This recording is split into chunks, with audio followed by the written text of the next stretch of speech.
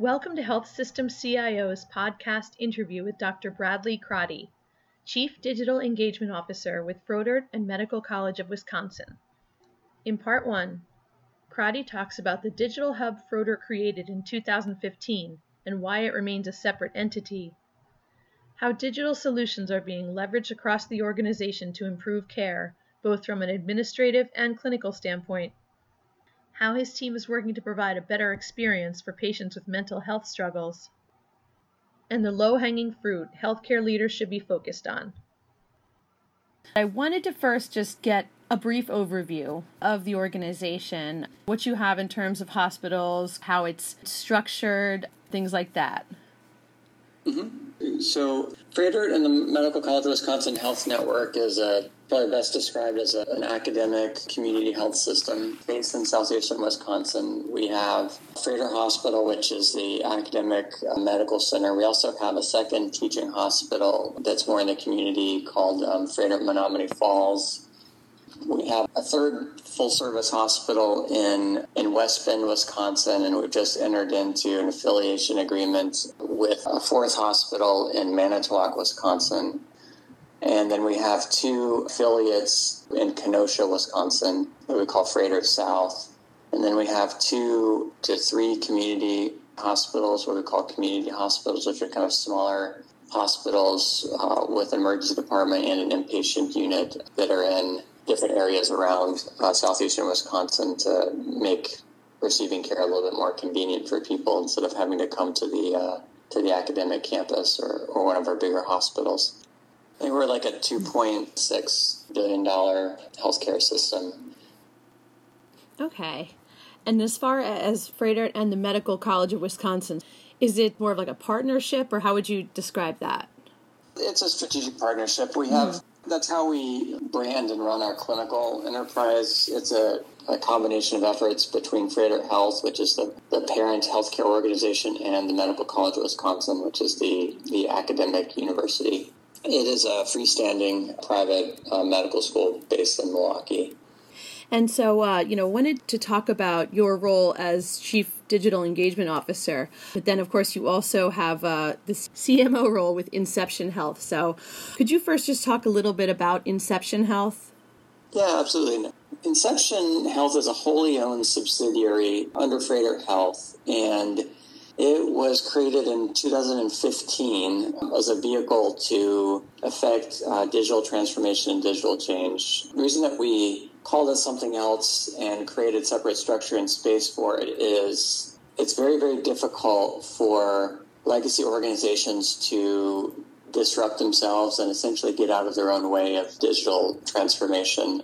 In the Clay Christensen model of disruptive innovation, there have been very few, if any, examples where a legacy is able to effectively adapt enough to be resilient against insurgents. And we see then as well as now that technology is leveling the playing field for how we're able to create healthcare.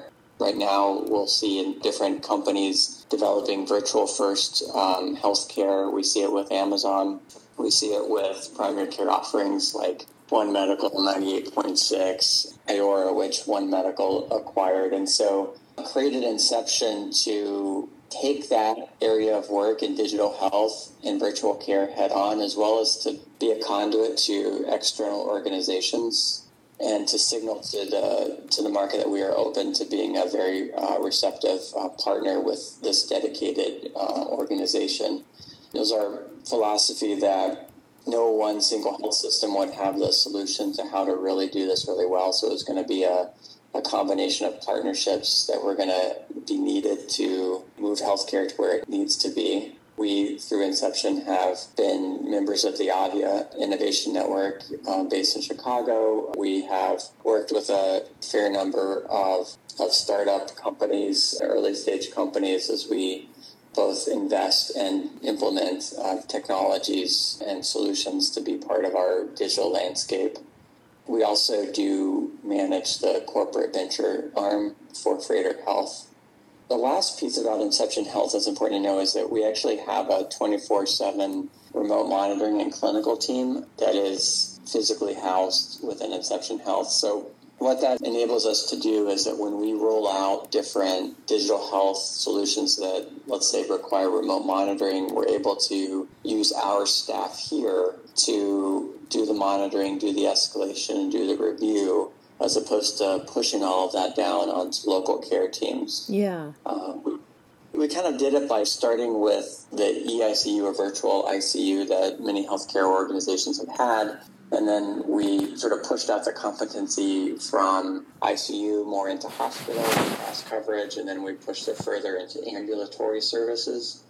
And that's been a key area of flexibility for us when we are trying something, implementing it, doing a pilot, doing a proof of concept, where we don't have to push everything down to the local level and require all of that change management to happen. Yeah, that's really interesting, and I'm sure that really made an impact, especially during the early part of COVID when everything did ramp up so quickly as far as telehealth and things like that. So was this something that you had in place previously, that remote monitoring staff? We did, and yes, we definitely used them to the fullest capacity during COVID. And some things would change on a week-by-week basis.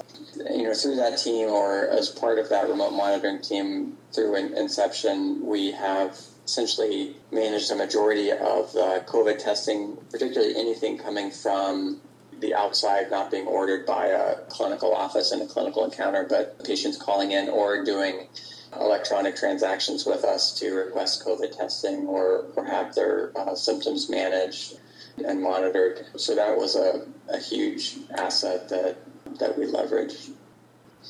Yeah. And as far as who makes up that team, how did you put that together? So that team has a number that I can get you the full FTE. I want to say that we have 50 or so FTE over there, but they're made up of critical care nurses, and many of them they've been on the floor, they've been in the ICUs, and so they have a lot of experience, and they can guide kind of the next generation of nurses. So many of them are very, very experienced and chosen to join this team after they were ready to move on from in the hospital work. Okay. We have some specialists who we call digital health techs that come under this work as well. So that's sort of the other end of the spectrum. They may do teleobservation, they may do our digital care, they may do health coaching, but it kind of goes all the way from that ICU RN experience down to the digital coach level. We have some advanced practice providers as well that do hospital cross coverage for us. Okay. So then it really does seem to make sense how you're able to kind of marry your two roles, because they're certainly not very separate, it seems like. Exactly. So the way Inception's also structured is that it has a very small governance board. Our board of managers has the health system CEO, CIO, the chief experience officer, the chief medical officer, the chief financial officer, and the chief experience officer. And that enables us to kind of take, direction from the key leaders within the organization around what our priorities are and how to move forward. And so we have Inception here on the side with there, and then many, if not all of these, have to intersect within the health system at some level, and that's where the other role comes into play. So with the CDEO role, my responsibilities are to manage the governance of our digital health processes and oversee the strategy for telehealth. This was pre-pandemic, but of course it really ramped up during the pandemic. To really be an evangelist for how we make digital more available, such as in scheduling and different aspects of the clinical operations. We do manage a growing formulary of digital therapeutics, and so we manage this kind of like a pharmacy and therapeutics committee would manage, a P&T committee would manage what medicines we have in formulary. My office manages what we put onto the digital therapeutics formulary, so what's able to be prescribed in the electronic health record. And then also charged with growing and continuing a care quality program with virtual and digital health. Mm-hmm. So that's exactly how kind of the roles sort of merge together. At Inception also, we do have an engineering shop as well. So when it comes to developing our mobile application for the health network and different digital aspects of digital services. And much of it is creative knitting between the EHR, what we have for telehealth, which we actually have multiple platforms for telehealth, but it's integrating those solutions, the data and the personalization directions that we know we need to move forward with, in the healthcare space. So we have an engineering shop here as well, and that rolls up to me also. Okay. So it's sort of based at inception, but it manages basically the mobile application and all related backend structures for what we call the digital engagement platform. Okay. Really interesting. And in terms of digital health, obviously we saw just such a huge transformation during the spring, summer of last year. But when you think about digital transformation, where do you think are really those big opportunities that healthcare is either starting to or really needs to try to zero in on? Maybe separate it out by a couple of different areas. I'm going to start with the non-clinical. How can we make getting and receiving care just much more easy, less stressful, and even enjoyable? So that's the process of scheduling appointments, canceling appointments, and rearranging those. It's understanding where to go for the next steps in your care, and it's also what services should I be using, or what would be helpful for me, or how do I integrate my data across different devices and get them all into a place where someone can see them centrally. So I sort of capture all of those as the administrative aspects of digital health. And many of them have clinical tentacles, but as a core part, it's really how do we update our business in all of healthcare to become much more accessible to people, much more flexible to people, and to be there for them on their own time. So how do I, it's everything from scheduling late at night for appointments to being able to transact when you need a preventive care, you need a mammogram, or you're due for colonoscopy and you're ready to go ahead and scheduling that. So all of those aspects I think we need to do, and that rolls up into our digital health space. That's sort of really in the business transformation. And then in the clinical, the way I look at digital health, and particularly like digital therapeutics, we now have the ability to help people follow through with care plans or to advance diagnostic or treatment capabilities in people's own homes on their own time, and not really built around the schedule of clinicians. And so I think some of the low-hanging fruit is to be able to manage just day-to-day care. Hypertension is a really good example where we really should be managing blood pressure outside of the four walls of the clinic, where everybody comes in and they're stressed and their blood pressure's high, and historically we don't take blood pressure very accurately in the clinic, and we really should be managing it at home. And so it's how to provide education, how to give people a management plan, which may include adjusting medicines to get them at their goal, monitoring labs if they need to be monitored, and providing all that data back in a way that can be just kind of reviewed and checkmarked to make sure that you're on the care plan, and have all of that done outside of the visit structure. So that's a big piece of what we're looking at doing. Mental health is another really important and critical example.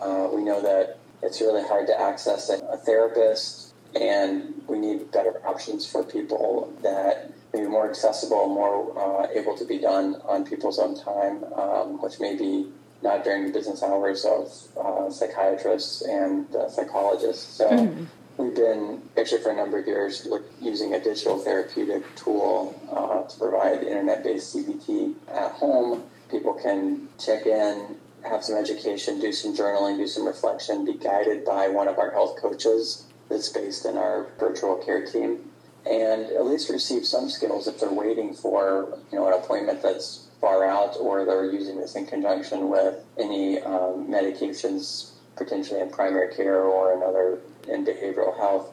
It's an important adjunct, and we've seen really good results with that. We had a paper published in the peer-reviewed literature earlier this year that we've been able to put depression in remission among people with moderate depression in the 10 to 15% range, and we've had about a 20 to 25% reduction in anxiety and depression scores. And this is a pretty low touch program. We have one supporter that checks in every 2 weeks, but people do it on their own time, get some skills, and it complements.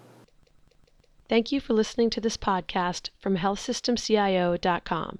To hear other podcasts, visit our website or subscribe to our account in iTunes at healthsystemcio.com/podcast.